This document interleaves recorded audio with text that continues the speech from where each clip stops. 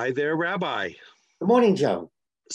I think about all the times I have said, "Oh, that's a sign.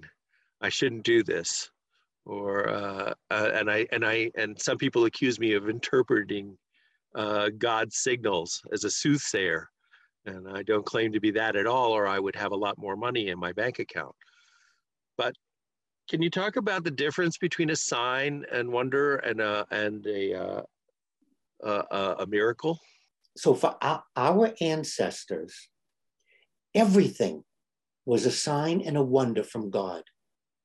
They didn't make a distinction as we do between, oh, I hope there's a miracle, or, oh, that was a miracle. No. And I think we've lost something, Joe, in the process. I think our ancestors were onto something because they were amazed. When the sun rose, it was a sign. It was amazing. When the sun set, it was amazing. When there was smoke on the horizon, when there was a thunderstorm, when there were changes in the daily pattern, when the crops came in, when we harvested the wheat and the barley, when people harvested the apples, the fruits, the berries. Everything was a sign and wonder from God because our ancestors connected this world with God's handiwork. They saw God in everyday life. They saw God in childbirth. They saw God in the birth of a lamb.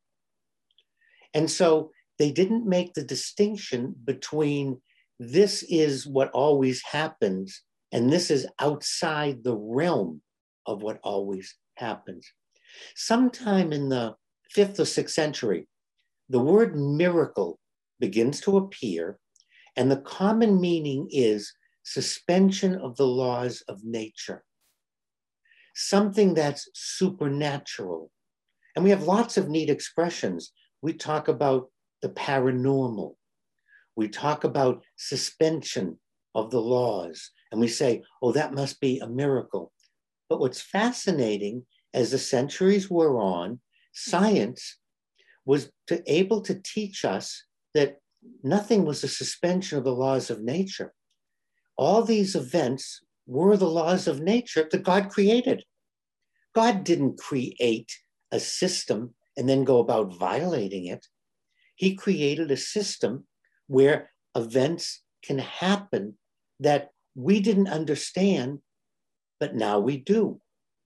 We know about tornadoes, thunderstorms.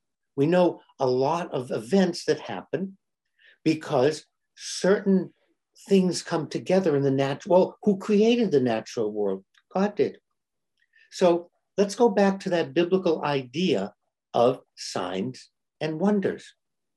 And let's say that if I don't understand something that's happening, rather than jumping to, oh, this is a miracle, God suspended the laws of nature. God did this, God that. Stop, wait a minute. Did that actually happen?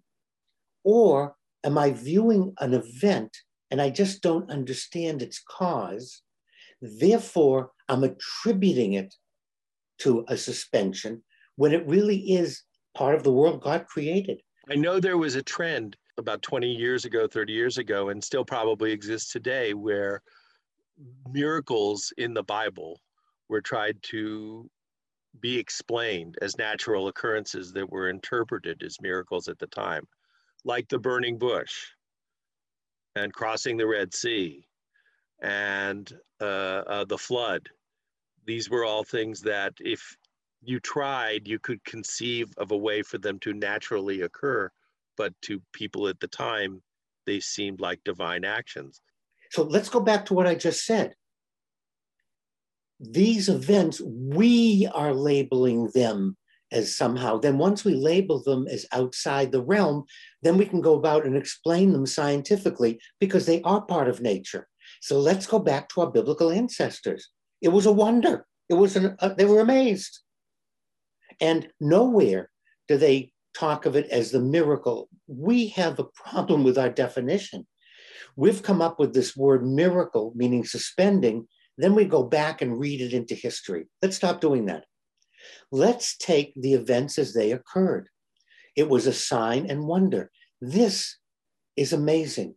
I am having an experience with the divine.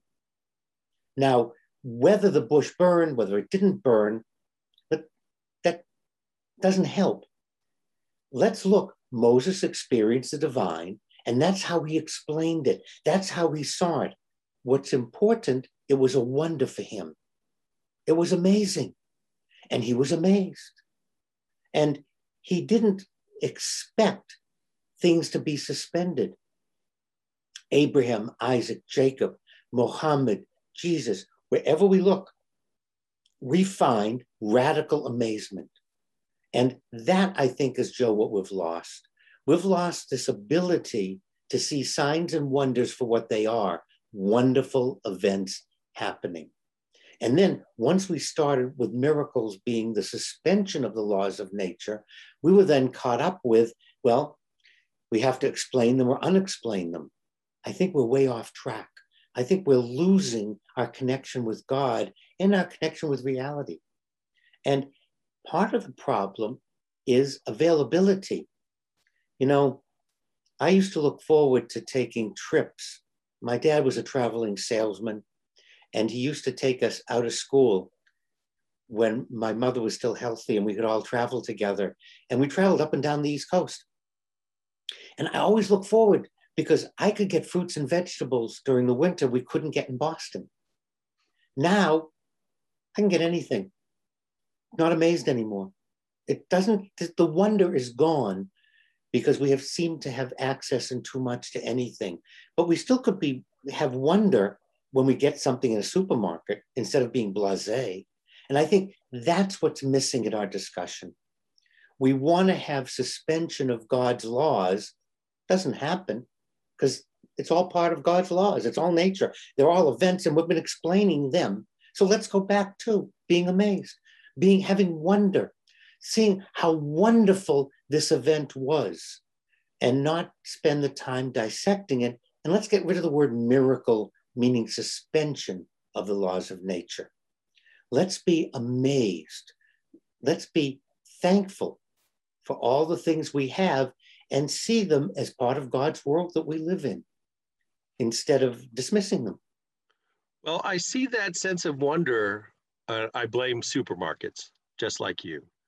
But when I show little children seeds that I put in the dirt, and 2 weeks later, little green things start to come growing up out of them, the excitement on their faces and the amazement. And I think you're right, that's the connection that we lost. But is that because we become accustomed to so many things happening, or we've become disconnected from the origins of everything? It's both of them. We've become disconnected from the process, and we've become cynical, and we've become blasé about the wonders of the universe. That's one of the neat things we could learn from our children. Well, I don't wonder about your signs. Thank you again for that bit of wisdom, which I will try and carry on to my everyday life. And thank you all for listening.